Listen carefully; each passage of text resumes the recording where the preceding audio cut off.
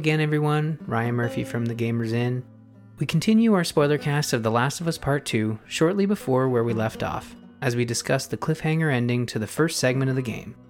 On this episode, we primarily focus on the second segment of the game, where you control Abby, a move that shocked many fans of The Last of Us, where we begin our journey to experience the other side of the story. How do we feel about the sudden change in gameplay and perspective? Did the leaks impact our experience? All that and more coming up. Welcome to The Gamers Inn presents Ryan and John talking about The Last of Us Part 2. That name. Catchy, I know.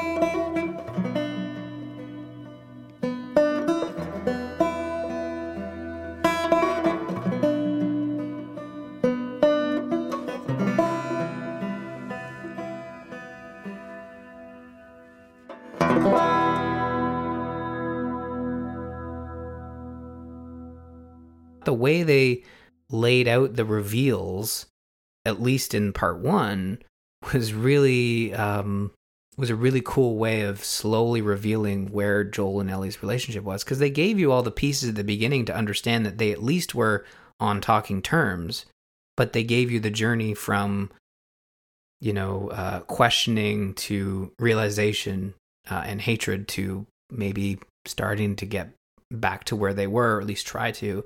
But there's this large gap between that revelation and the final revelation, which deals with the fact that this is only part 1 of the game, and part 1 ends with a cliffhanger of you hear gunshots, you run out, Abby shoots Jesse in the head, he's down, he's dead. And she says, basically, she has Ellie at gunpoint and says, like, you wasted it. We let you live and you wasted it. And then cut to black. And I was like, when that happened, I was a little flabbergasted, like, wait, what? Did you think that was going to be credits and like, okay, now wait another 5 years and we'll conclude the story? Here's the thing. I in my mind, Naughty Dog games are quite long, and a lot of people have been saying, like, no, it was really just Uncharted 4 that kind of brought the hour tally up for Naughty Dog games. But I could have sworn Naughty Dog games have this problem with being just a couple hours longer than they should. But at this moment, I was like, this can't be it, and it shouldn't be it, because they can't end it here. I just figured, in all honesty, I kept playing and realized, oh, we're switching. So you switch to Abby's perspective, but I figured, okay, this will be an hour because they're going to catch us up on her side of it, and then we're going to get back. I remember talking to Ashley, and I said to her, like, after this moment, I'm like, oh, well, I'm going to stop here because tomorrow night when I go to play, I'm going to play like another hour, and then I'm going to figure out what happened at the end of part 1. Like, there's a cliffhanger there. And again, not knowing the leaks, not knowing the structure of the game, that was my thought until I quickly realized, like, oh, we are not going back until we sync these timelines up, and we're moving at a pace that is on par with part 1, really. And I'll be honest, early on, controlling Abby, even though you start with the flashback, kind of learning who Abby is, who her father is, which is the doctor from the first one, and kind of how they're good people as part of the Fireflies, and we get a bit more background there. But I struggled with the early parts of part 2 controlling Abby, to the point where I was like, I don't know if I want to play this side, if I want to see this side of the story. But obviously I want to keep going because I want to know what happens.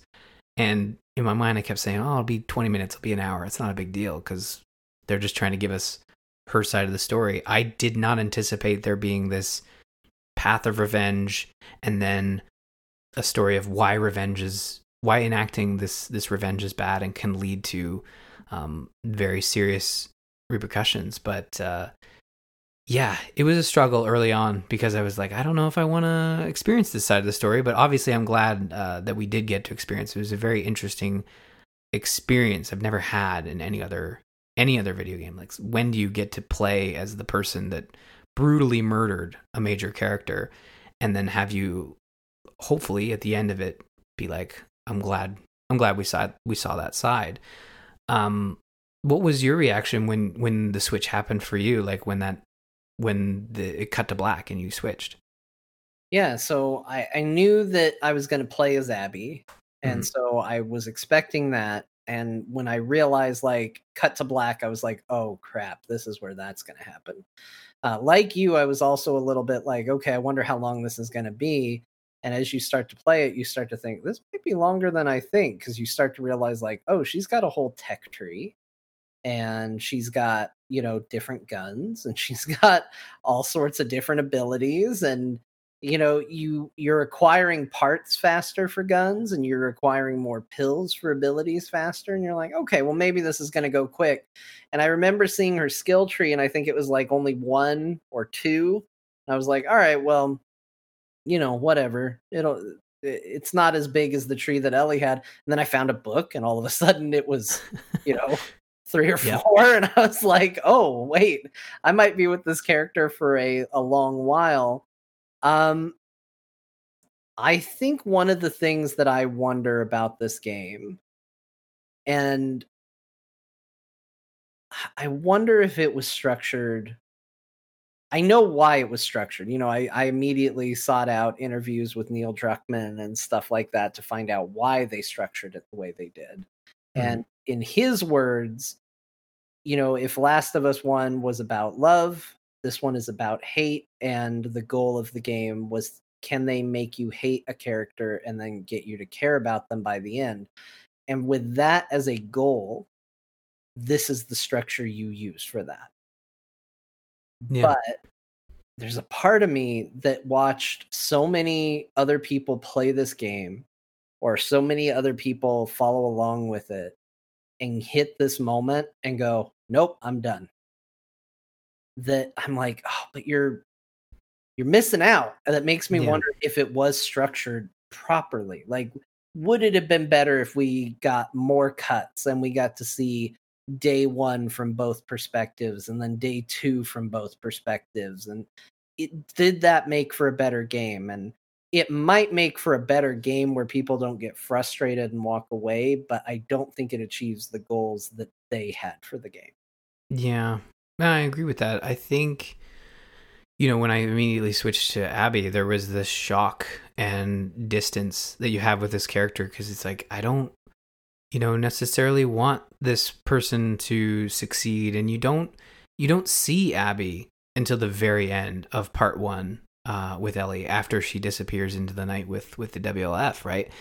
And when you start to control Abby, very much the first part of her journey is what you'd expect. It's her going back to her WLF crew, trying to get back to normal within this struggle with the Seraphites or the Scars, and you're learning more about what the Scars are in their communities and how they fight. But it's very much this turf war thing, where like the WLF versus the Scars in typical sort of like 1v1 action. They are fighting for territory, and there is little to no understanding between the two. There was some sort of truce that was broken, probably by both sides, but probably more due to the fact that neither side wanted this truce to last. They want one or the other gone. Basically, that's the sort of understanding. So the typical, like, not good versus bad, but just two groups that are just at odds and don't want to live with each other, right? And all the ex-Fireflies joined certain groups, and a good majority, they called them the Salt Lake City crew or whatever, they had joined the WLF as a grouping. But I mean, how did you feel about the revelation that Abby is the daughter of the Doctor? Did you feel as though that could have been like a stretch? Did you feel as though it made sense in that this is the person that's going to enact revenge for the Fireflies? Like, it was, to me, it worked, but I wonder, like, some people might look at that as like, oh, that's pretty far-fetched. So the Doctor had a daughter, and now the daughter's coming after Joel, and that's starting this whole thing. Like, it's interesting to look at that and kind of be, okay, well, did they flesh this out enough, or did they kind of go back to that Doctor and say, okay, now this is a real character and not just some rando in Scrubs from the first one. Yeah. Did they earn that, do you think? I mean, I think they did, in the fact, like, it is neat, like, it is a realm of coincidence, like, oh, the Doctor happens to have a daughter that's roughly the same age as Ellie, and there is a neatness to that. But I think that if you had just found out, because again, in interviews and things like that, you can learn that the original intent was, it was just going to be some people that back in the day, Joel and Tommy, when they were doing some much seedier business, murdered a bunch of people, and this was a survivor. And I think there's an interesting quality to that, because you do have the shocking revelation of Joel was a bad guy. But I think most of us knew that. I mean, there's plenty of evidence in the first game, whether that's Tess saying we're shitty people, Joel, it's been that way for a long time, or the reminders of Tommy and Joel having a past where they, did things, or Joel even saying like, hey, I've been on both sides when you deal with the Marauders. Like, that they've done bad things. And so while there's a reward to seeing, okay, like, oh, wow, look at that, Joel and Tommy doing really seedy business, I think there is something neat, and maybe too neat, about saying, like, there's one character we know you killed in The Last of Us, and it's this Doctor. Mm-hmm. I mean, there's a few others. There's a few cutscenes where just people die, but there's one character that, like, every player encountered and every player that completed the game had to kill, and we're going to make that mean something more than even in that moment. And I think that's neat. Like, I think that's cool. It doesn't mean as much if it's somebody in some past narrative. It means more if you go back and play The Last of Us Part 1 and you walk in there. I mean, when you played that game, did you try to get past the Doctor? Did you walk in and just shoot him immediately? Where were you at with the Doctor situation? I tried to get past the Doctor, because, I mean, you understand that they very much lay it out that this is the last person capable of doing something like this, so complex as to create a vaccine 30 years after the apocalypse had started. And I didn't want to take that away from the world, but I wanted to save Ellie. And then once you realize you have to kill the Doctor, it's like, oh, all right, I guess let's do this. But I didn't go in guns blazing, because I understood in the moment, I understood the ramifications of what I was doing, and the information you get about the Fireflies and about Abby and her father. I can't remember the Doctor's name. I'll just call him Doctor. He has a name. They give him a name. I thought it really worked, and it allows for them to throw away the exposition needed to kind of explain who these people are, because you know who they are, and it allows them to focus more on the characters and the Fireflies. I mean, we talked about this a bit pre-show, in that in the first game, the Fireflies are very much portrayed as hopefuls, terrorists, crazies. Like, they think they can save the world, but is it really something we can do at this point? Or are we just too far gone and we just have to survive within what's happening?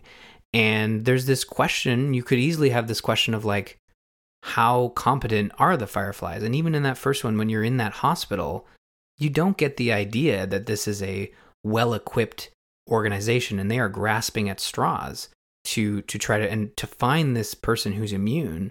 That's been the latest, like, it's been a revelation that's been a long time coming, and almost like, is it too late? Like, was this organization more well-equipped 15 years ago to deal with something like this?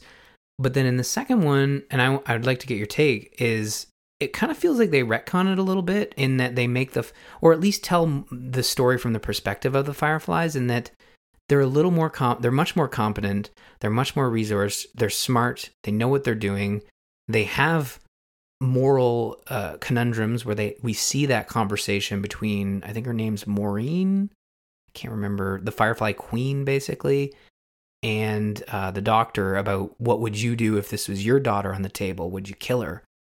And they have those moral conversations about it, and he basically says, like, we can save everyone if we can develop this vaccine. And I really appreciated the way they went back to those moments pre the ending of Last of Us Part 1, because I kind of wanted to see that side of the story. I wanted to know more about the Fireflies, and you really do get the sense that they were on the, they not only did they feel they were on the verge of something great, but they might have been, you know? Yeah, they could have done it. Yeah. Like, you could explain it away at the end of the last one, like, oh, and I've seen this happen. It's like, oh, well, were they actually able to create a vaccine? Like, how does it work in terms of saving all of humanity? Like, best case scenario, you make a bunch to save a state.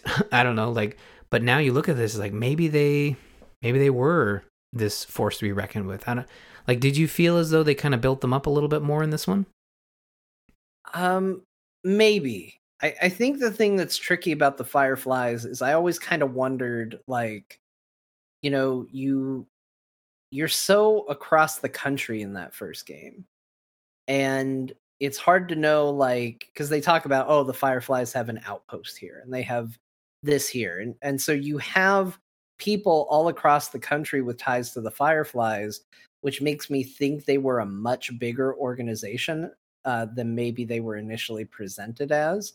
Because you start in Boston, obviously that's where a lot is going down. You meet Marlene, who is by all accounts the leader of them, but you know, you wind up in Salt Lake City, and there's a base there, a well-stocked. They've got automatic weapons, you know, a whole hospital under their control, facility there, and that's a lot of country between the two if they're not doing well. But the story doesn't really focus on that.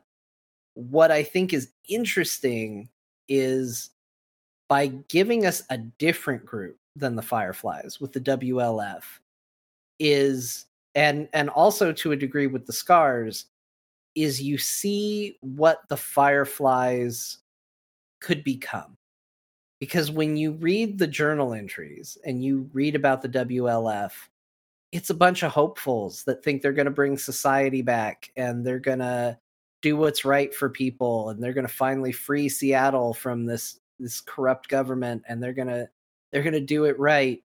And then you start reading about how awful the WLF is and how maybe they're just as bad, if not worse. And then you read about the Scars and you think, like, oh, that people found hope in this religion. And then you read about, or you hear directly from Lev in this case, that, like, yeah, hey, the religion they follow is not the religion that they were taught. You know, that this prophet that they talk about, she was not into this violence. That's what they've turned it into, but that's not what this was about. And so the thing I kept thinking through the whole thing, and maybe we'll get to this if we talk about, you know, a sequel, is there's always been this hope of, like, are the Fireflies going to do it? And you just think, like, yeah, but were they about to just become the WLF? You know, were they about to go down the same path? If they got a vaccine, what does that do to that organization? Where do they take it? Like, the overall morals of these large groups are just as ambiguous as they are for the individuals in the story that they're telling. And so I felt like the Fireflies, there was a little rose-tinted glasses on it. You know, doctors out there saving zebras and stuff. Yeah. You know, but at the same time, you know, he is out there saving zebras, but then he's the one, a doctor, is the person who's advocating murdering a child. You know, yeah. It goes immediately back to that gray area. Like, and Abby is the one who tells him, hey, I'd want you to do it if it were me. And I think kind of absolves him of a lot of the weight that he should be carrying on his shoulders, that he seems he seems conflicted. He's not, like, eager. He's not, like, sitting there rubbing knives together being like, oh, Like he's definitely conflicted and he's definitely a good guy, but at the same time, you know, nobody ever asks Ellie, and that has No. always bugged me. And seeing their perspective, um, that's the part that's kind of frustrating, is that at no point did they say, "Hey, let's let the girl recover. Let's let her wake up and let's see what she wants to do." And I think that's because a lot of people didn't want to run the risk of her saying no. You Yeah. know, like, it's easier to say, "Well, we pulled her out of the river half dead. She'd be dead anyway if it weren't for us. We can do whatever we want with her." You know, and then Joel is just as bad with they're going to kill her, time to murder everybody in this facility, including the doctor. Like, it's well, it is tricky, and I think Naughty Dog does their best to set it up in a way where it makes sense from the characters' choices in The Last of Us Part 1, where, okay, Ellie was out, Joel was out, they were rescued by the Fireflies, they wake up in separate rooms. Ellie doesn't wake up at all, she's put under. But the Fireflies have this, like, it's similar to the story of Ellie out for revenge, is that they have a one-track mind. They've been trying to do this for so many years. They finally have it within their grasp. Why would they risk filling in a smuggler? You know, to them, Joel is still like this guy who's doing it for the money or the resources or whatever. And what they don't know is they have this bond, at least in the first one, that's how it's presented. But really, like, if they just all went into a room and had a conversation, how would it have played out? I don't know. It would have been, well, we wouldn't have had probably a part 2, because it wouldn't have ended the way it did. But then you get into part 2 and they try to flesh that out a little bit more, in that you do see the scene between Marlene and the doctor about, I've got to go tell Joel, and the doctor's like, well, why would you go tell him? And, well, he traveled across the country with this girl, he deserves to know. And that, we know, is the moment of that shred of humanity that Firefly displays, is the thing that seals the deal for them and gets them all killed. Yeah. It's and I think that's what kind of brought me back from, I was never going to stop playing The Last of Us Part 2. I want to get that out there, because A, games are expensive, and B, I love this world. So even if I had to experience it from the opposite side, I wanted more time in this world, because I waited 7 years for this game. And I wasn't sure we were ever going to get it. But these moments of learning more about the Fireflies and what they were trying to do with Ellie kept me going, because we got more of that as time went on, to learn more about what happened to the Fireflies. But also the other aspect of Abby's time is that they quickly move towards, you really are experiencing, like, Abby's no longer, she's dealing with what she's done, but she's no longer worrying about it. She's trying to move on from it. And by moving on, she's just going back to her old life of being part of the WLF and fighting the Seraphites. And those interactions between the two, I thought, okay, is this going to lead us towards a story of the WLF versus the Seraphites? And then in the background, Ellie is going on her murderous rampage, and then that's going to bring us back?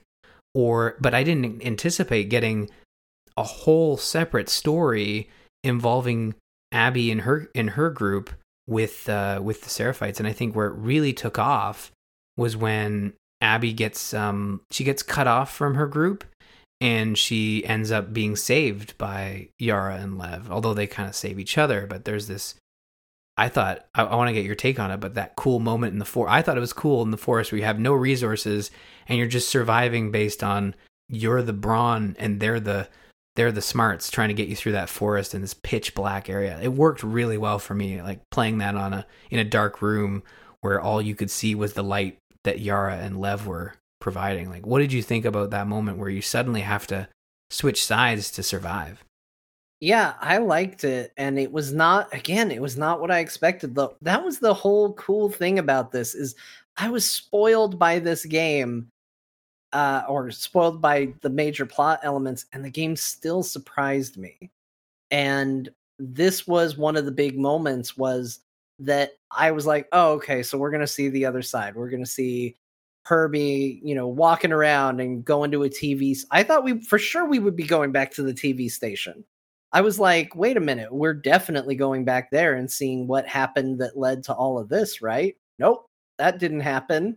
You know, there were so many moments I was like, we're going to see her show up at the hospital and have to deal with Ellie having gone through, and you know, she's going to run into like infected Nora or something like that for sure, right? Nope, she's there before Ellie goes through, and it's relatively peaceful.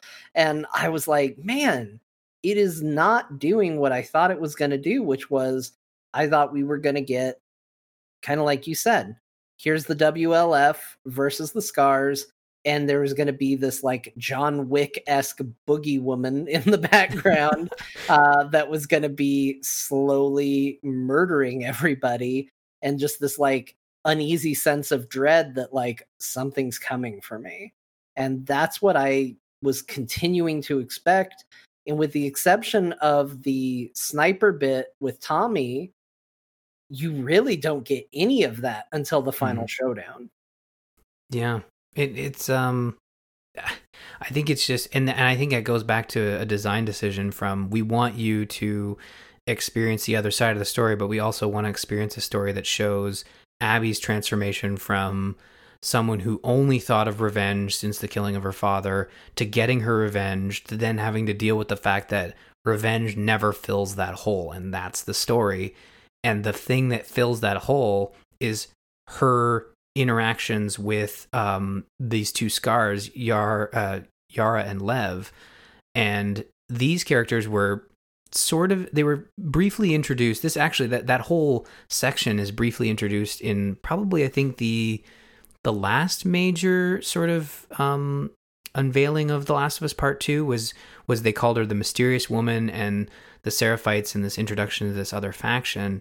But you being, you know, Abby interacting with Yara and Levin, understanding what they're going through, and the way that slowly unveils itself as you're trying to, I think, Yara gets her quote unquote wings clipped, which was another gruesome moment that I don't remember how gruesome it was because I don't think I looked, and you weren't in control of it. It was basically just a moment that was happening from, I think it was one of the bigger Seraphites was taking her out because they had, Yara, at the moment you don't know, but Yara and Lev had done something to basically piss them off, and your escape from in the forest to try to get out of there and figure out where you need to go from there to survive is a really cool moment, because Yara and Lev know you're WLF, and Abby knows Yara and Lev are Seraphites, mortal enemies that have been trained to hate each other, because this is far enough into the apocalypse where they are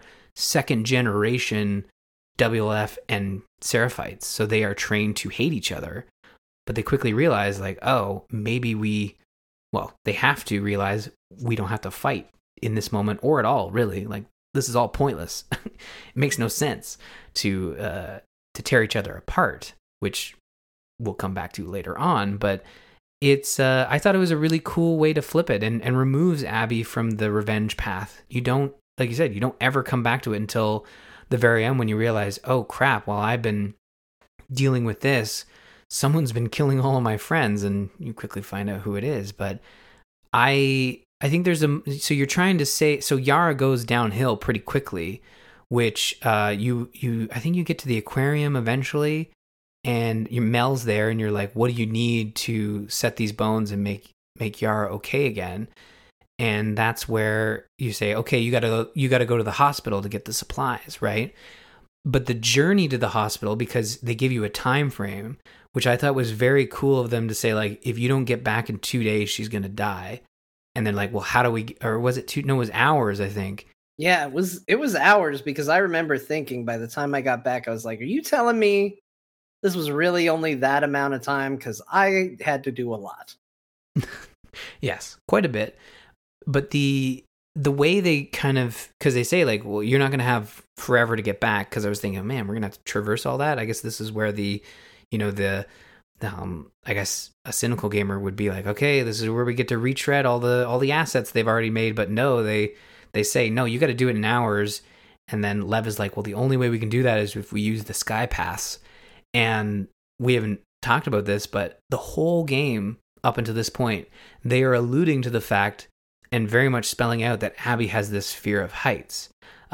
Right when you first start to control Abby at the beginning of the game, there's a moment where she's clearly afraid of heights, and it's even represented in gameplay where if you come too close to an edge, Abby will react through design. Yeah, and a little visual flourish to give you a feeling of vertigo. Yeah, and I thought it was really effective, and you're kind of thinking like, okay, this is going to come into play, and again, a cynical gamer would think, this is going to come into play, and it's going to be really hokey, kind of MacGuffin style. But I thought it worked really well. Like the shortcut that Lev talks about to get to the hospital is essentially a bunch of really haphazardly constructed bridges that are essentially just connected fallen skyscraper cranes that they use to build skyscrapers. And I thought that was really well done. Like I felt it. I felt that fear of heights. Like, what did you think? Yeah, I thought that was that's the moment that I really became attached to Lev, which is important to the story. Lev helping Abby through that situation and working with you, and whether that's kind of making fun of you at times to just talking to you about his philosophy and how he feels about things and all of that. Like that part of the game is where I was like, okay, Lev is the best. Lev is maybe my favorite character in this game. And I really liked it, and I really responded well to that. I did like that, it starts very cloudy and it's already pretty rough for Abby, and then by the end the clouds go away. You just have a full look down to the ground. Like how much worse it gets right at the very end for her is extremely funny. And then of course when you do slip and fall off the side of it, that's just you start to think, because they make you do it for so long, you're like, we are gonna make it, and then at the very very end you just fall anyway. I thought I failed. Like the way they designed that was it made you feel like it was obviously it was Abby succumbing to her fear, but it also felt like maybe I controlled it incorrectly in the way that you fall over, which I might if you're listening to this and you hadn't played, it might frustrate you to hear that, but really it works because you feel that fear. I'm like, not only am I, oh man, I'm gonna have to reload, but also, oh crap, I'm afraid of heights, and I'm experiencing my worst fear. But the fact that you fall through a building and into a pool is very fitting of very Uncharted. Honestly, I felt that moment. It was like, that's way to Nate Drake it, Yeah, she really does. I want to ask you, just because there's really no good place to ask this necessarily. Mm-hmm. How did you feel controlling Abby? Like, did you find yourself suddenly playing the game differently? Did you feel that she control? Obviously, there are some differences, but by and large, you could play roughly the same way. But did you? I think early on, I looked at the tech tree to kind of, similar to what you were saying earlier, to get an idea of how much of this are we going to be playing. Because at the moment, I'm like, I want to figure out what happens to Ellie. That's at this point who I'm really caring about. And I looked through the tech tree, and it was the first one is like a brawler. And obviously, we haven't really talked about this, but you get the sense that, yeah, Abby makes a really good brawler. She is built like a tank. And I kind of, I started to try to play that way, to kind of do more of like the hand-to-hand combat and getting up close and personal. And yeah, I kind of played her like that a little bit, more of the brute as opposed to the stealth. But I did do some stealth on occasion to try to, weed out some of the baddies. But yeah, I tried to play a little differently. I tried to play more in your face with some of her abilities. Did you play much differently, or did you try to control as Ellie because that's what you were used to? I did, and it was hard because it's funny, in the first game you play as Joel through like 90% of the game, and then there's a little section where you play as Ellie, and a lot of people struggle with the Ellie section because you're starting over, you lose a lot of the powers that Joel had, and you can't do the same things that Joel can do, and it's they also throw a lot at you, intentionally so.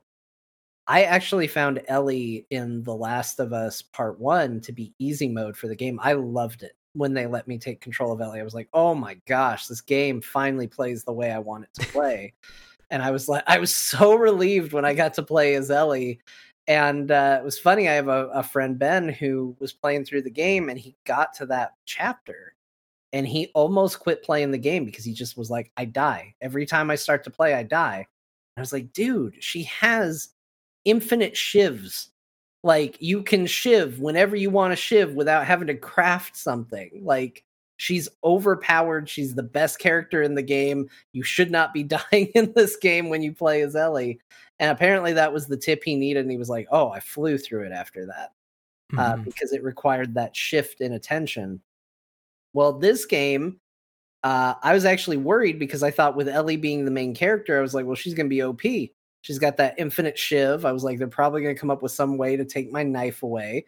And I was really worried about it, and they didn't. And I was like, oh man, Ellie plays so great. And I'm going through these sections and nobody's catching me and I'm doing so good. And then you get to Abby, and all of a sudden I started playing like garbage again, because she plays more like Joel from the first game. She's bigger, she's more intimidating. You're back to using shivs. She's a little bit more in your face as far as her powers go. You know, you're better off, you know, throwing a brick at somebody and then stomping them and then using that to chain another stomp and things like that than you are to sneak up and stab them from behind. And I really struggled with the Abby sections from a gameplay perspective, but I did end up really appreciating that I was playing differently for her. And the cool part was when I then went back to Ellie later, I was playing her differently because I was now playing her as a hybrid of the two. Mm-hmm. Yeah, no, I think you're right. It's a good callback to controlling Joel, because having to craft those shivs, I did experience that playing as Abby, because it was like, okay, I was trying to balance my fists, but also how do you can't punch a clicker because they will take you out if you try to hit them. So there was these moments of she controls differently, but you still struggle with the fact that you were just playing as Ellie, and I really felt like it took me a while to get to the point where I was controlling Ellie or Abby comfortably. It wasn't something I immediately switched to, because it was a jarring switch. But I think they did their best from a design perspective to slowly get you to the point where you're comfortable with Abby's mechanics. But it took a while for me. I think it took me a little bit longer than the game wanted it to. So there was some moments where I was struggling with some combat encounters, but I did eventually get it. It was jarring. It was a quick flip of the switch in my opinion, but I think up until this point it's a bunch of smaller encounters with enemies you're comfortable with, like the humans. So very much like dealing with the humans, it's fine because they're just like you, and you can stealth around, you can kind of take them out. But then once you fall through, you fall off the skyway and into a skyscraper that you're trying to get through to get to the hospital. That's when, in my mind, at least what sticks in my memory, that's your first encounter with a large grouping of infected. And that's where you have to really get used to controlling Abby and her mechanics, because now you're having to deal with more stealth and taking out the enemies in a controlled fashion, because you're going to be dealing with different types of infected. But going through that sort of skyscraper, and you are getting much closer to Lev as you try to get to the hospital. But I thought it was really really fitting once you get to the hospital. It's like, okay, Lev, you stay here. I'm gonna walk up as if everything's okay. And I thought that was really effective, the way Abby just kind of walks up and it's like, yeah, I'm on a special mission for Isaac. Just need some supplies and I'll be out of your way. I thought that worked really well. Yeah, I thought it was cool. It showed her prominence in the WLF, which is important because, if you're going to have the leader run into her and have a, standoff with her, he should know who she is. And, if she's known by the leader, then everybody else should probably know who she is too. This section of her story is actually the only part of the game I didn't really love. I'm not a huge fan of dealing with the infected. It puts me on edge in a way that is fine for brief bursts, but you go through this very long section going through a building where you're dealing with the infected. You get a break, which is basically a cutscene, and then you get dropped right back into an infected section of the hospital, and and then a boss fight, which we can talk about separate, because I feel like we probably will have something to say about the boss fight. But it was just a little too much infected for me. And when I got to the hospital and then they were like, yeah, it's down in the infected levels, and Abby put on her mask and it was like, all right, go time. I was like, that's the first time I quit the game, not because I'd been playing too long or I needed a break or it was time for me to stop for, I had to go real life for a while. That was the first time where I was like, I don't want to play right now. This is a bit too much of the infected stuff for me. Yeah.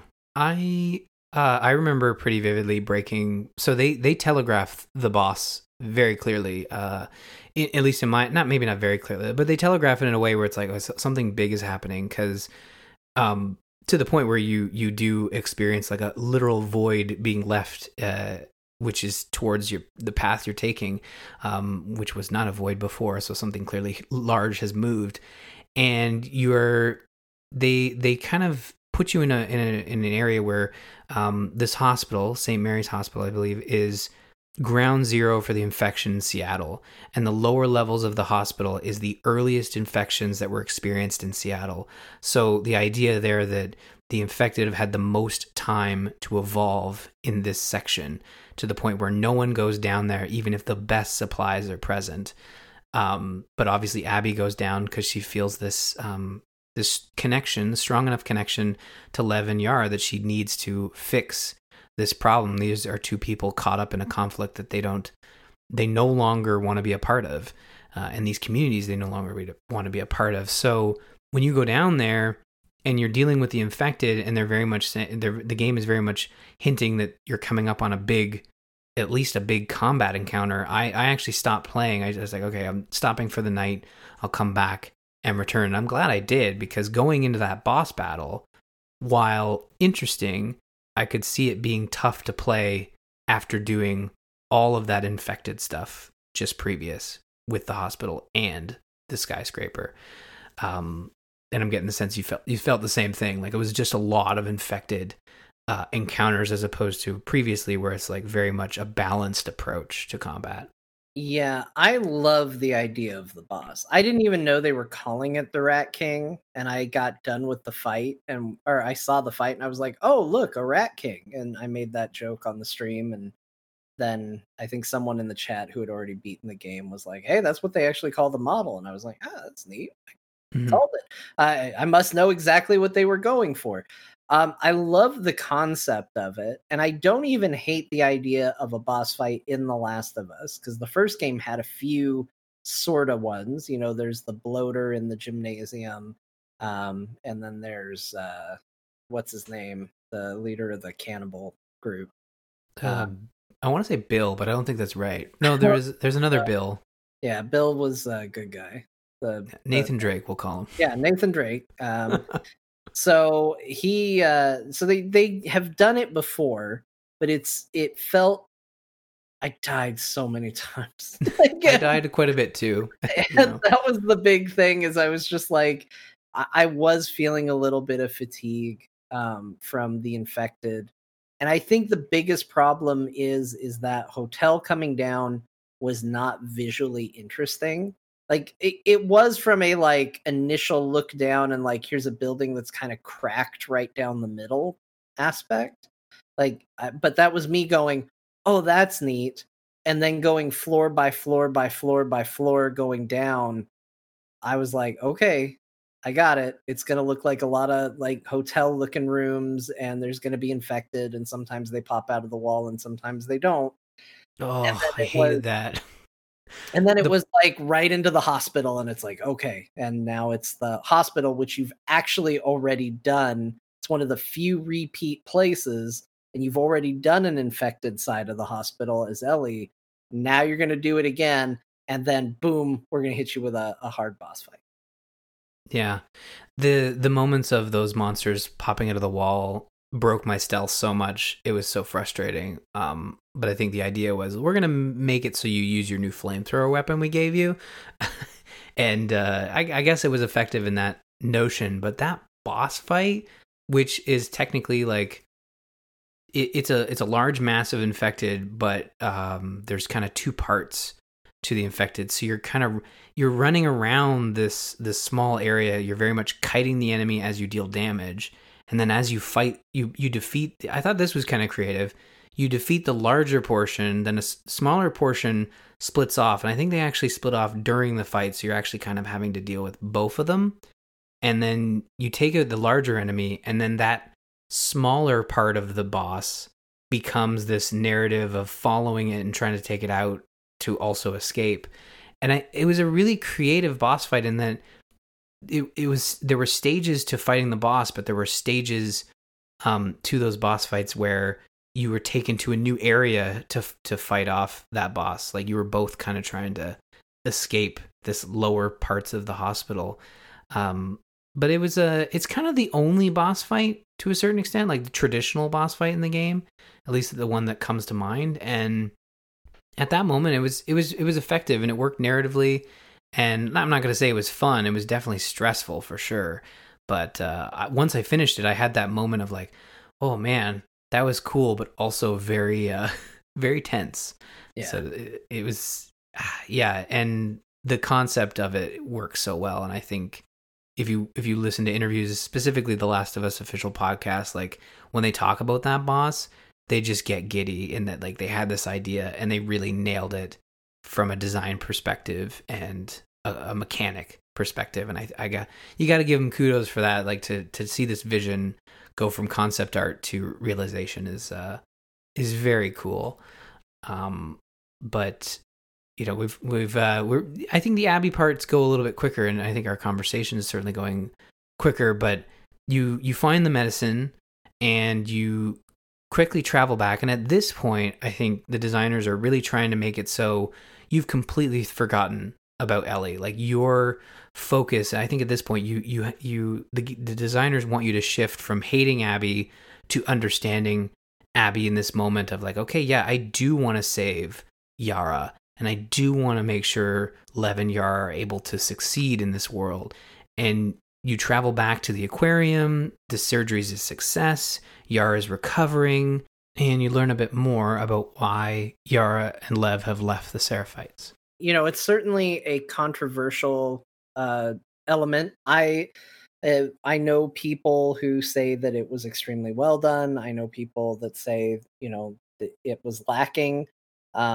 I think that it's a difficult conversation, and part of the reason why it's so difficult is because a character, a trans character in a video game, it just doesn't happen that often. And even when it does happen, it doesn't happen very tastefully.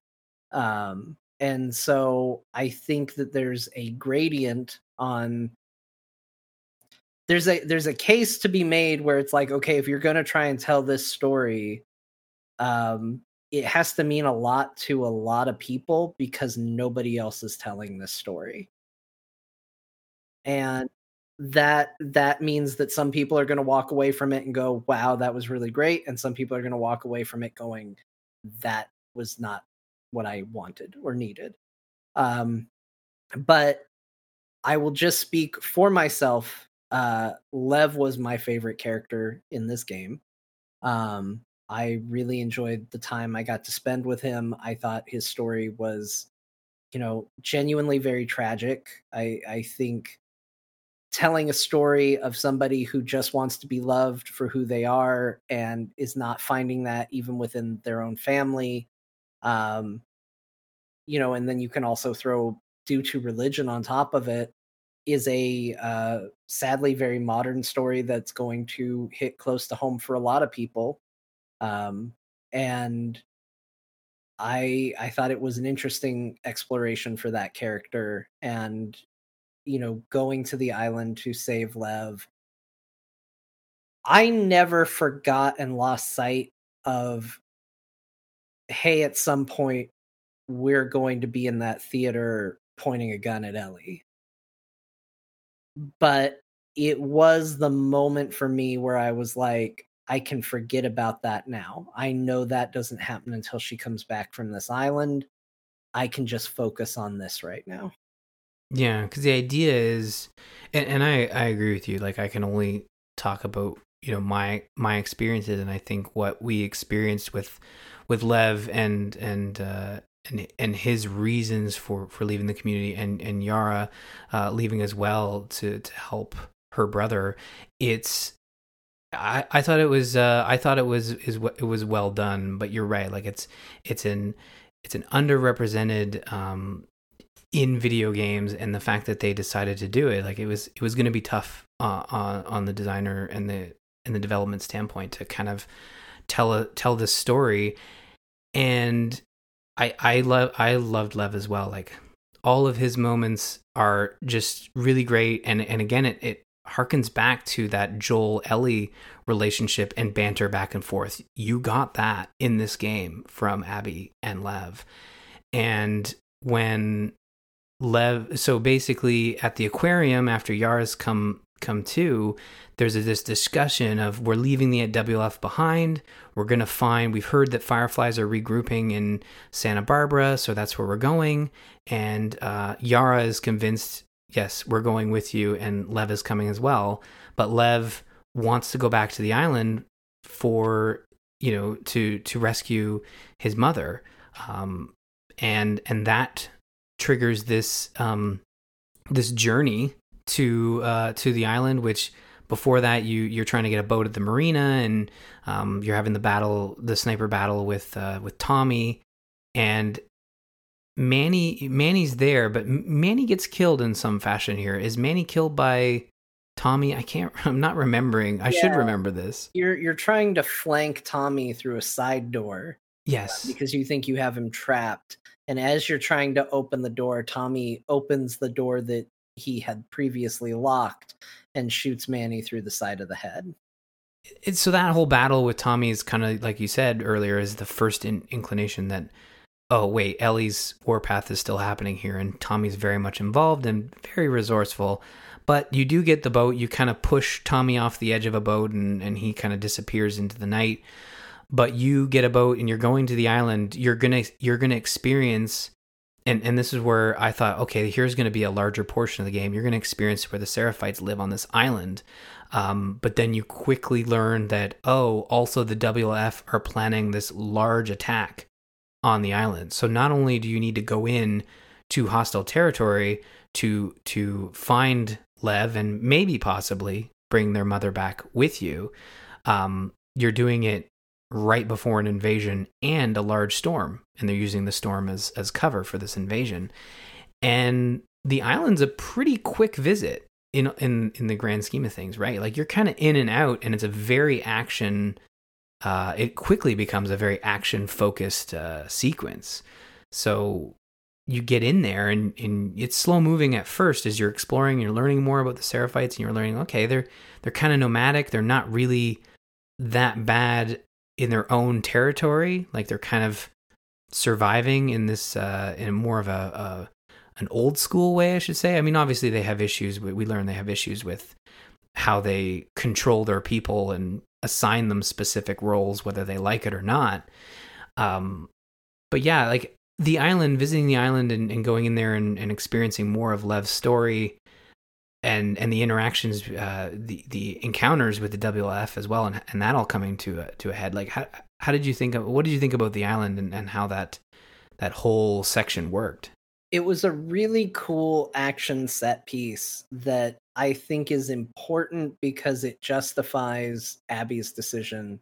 I think if that if the events of the island hadn't happened, and not just from a logistics standpoint, from just what she learned, if that hadn't happened, I don't think she would have put the knife down when Abby later confronts Dina, because and let Ellie walk away too, because that WLF versus the Seraphites is Abby versus Ellie. It's two people who are on the wrong path that think they're on the right path coming to a head, and it's not going to stop until they wipe each other out or until they realize that they need to coexist. And that moment, I think, sailing away from an island where the WLF and the Seraphites are literally burning around them, and the whole island burning around them while they kill each other. To me, I think that sticks with Abby, and that's the reason she doesn't follow through with the next part. Yeah.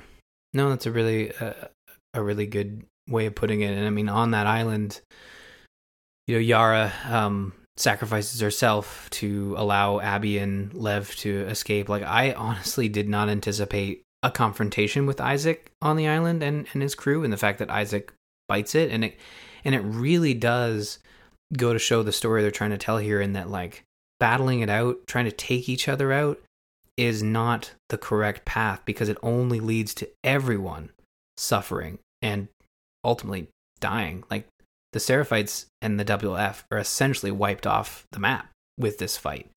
And the fact that one faction thought they had the upper hand over another, like, it just wasn't true. The Seraphites being on an island didn't help them. The WLF thinking they had the surprise didn't help them. And when you sail away, you really do feel like those two groups are no longer the same and are basically decimated. But you do get back to the aquarium. You discover your dead dog, which you build a relationship over the course with part 2 with Abby here, and you discover Owen and Mel, who are both dead, and it quickly transitions to you finding the map, and a quick cut to you tracking them down to the theater. You get into the theater, and then it plays out that confrontation again, in which Tommy comes out. Tommy gets decimated. You're thinking Tommy's dead as well, and that leads to actually the second boss fight, where you are Abby, and you're now trying to kill Ellie. They put you in control of Abby, who they've spent the last 10 hours building up to be this sympathetic character that you like now. Hopefully, you're at that point.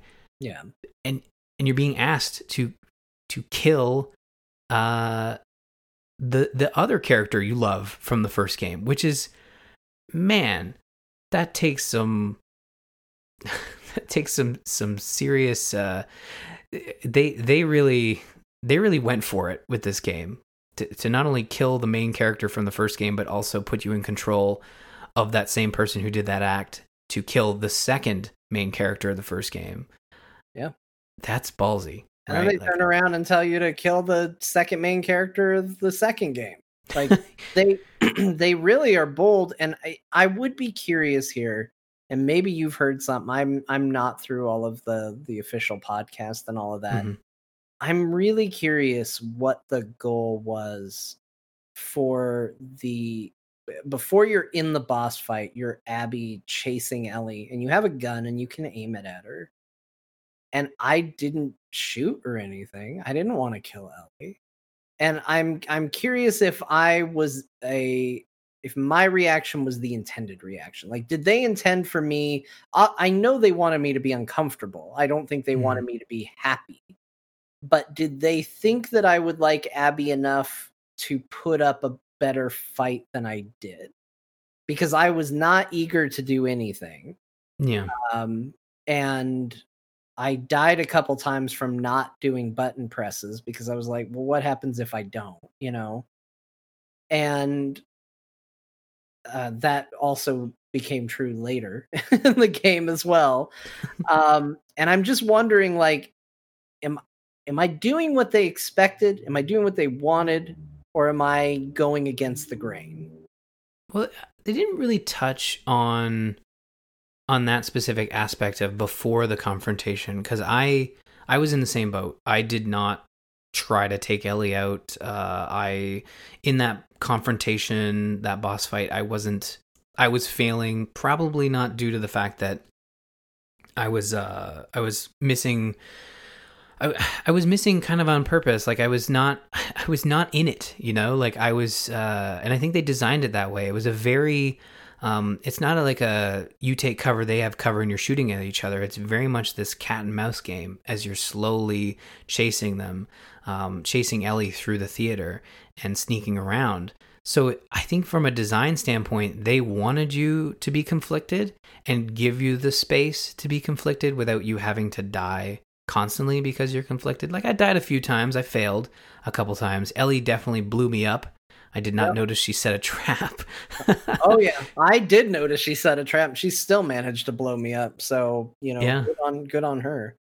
Yeah, but I think it was like they don't really talk about it, but I think they talk about how they wanted you to feel that conflict, and I think it was really well done. And then you do finally get the edge on Ellie, and you have her, and then Dina shows up, breaks up the altercation. Then you got Dina, and there's this really, then they talk about this in the official podcast. There's this dark moment where Ellie's begging you not to kill Dina and says she's pregnant, and then Abby says good and goes to slit her throat, and that's when Lev, you know, says Abby, and Abby suddenly realizes what she was about to do, and already understanding that two wrongs don't make a right, and certainly don't fix things after experiencing the island. So there's a lot of like connected experiences in this game, and we're going to talk about more of them in just a little bit, that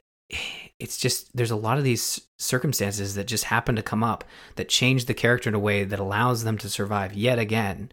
They let Dina and Ellie, and we find out later on, Tommy, leave with their lives. They're certainly beaten and forever changed, but alive, which you didn't think was going to happen after what Abby quickly found out. Like she said, we let you live, and you killed all my friends. Like you wasted that chance. Even though Ellie completely understands by this point why Abby did it. Like she learns pretty quickly why Abby and her group did it. I don't know if she ever finds out that Abby's the daughter of the doctor, though. That seems like something that if Abby learned that might have maybe changed things a little bit. I don't know. Like, do you get the sense that she ever discovers that information, or? I don't think she does. I think she knows, you know, she definitely does say, I know why you're mad. I know what Joel did. Mm-hmm. But I don't think she knows that Abby is specifically the daughter of the doctor. And I guess it still works, right? Like she didn't need to know. I guess it's similar to the issue with the first one. It's like, well, why didn't they just have a big conversation and figure it all out, and it would have been fine? Yeah. Why didn't they just talk? Yeah, and they don't really, like, and you understand why, because they both have reasons to hate each other, and even then, at the end of the whole altercation, like they basically go their separate ways, and you come into what many players might have thought was an epilogue section.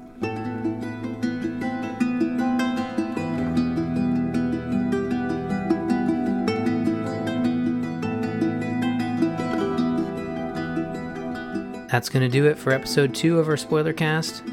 Tune into the next episode when we wrap it all up and discuss the conclusion to The Last of Us Part 2 and provide some thoughts on the future of the franchise.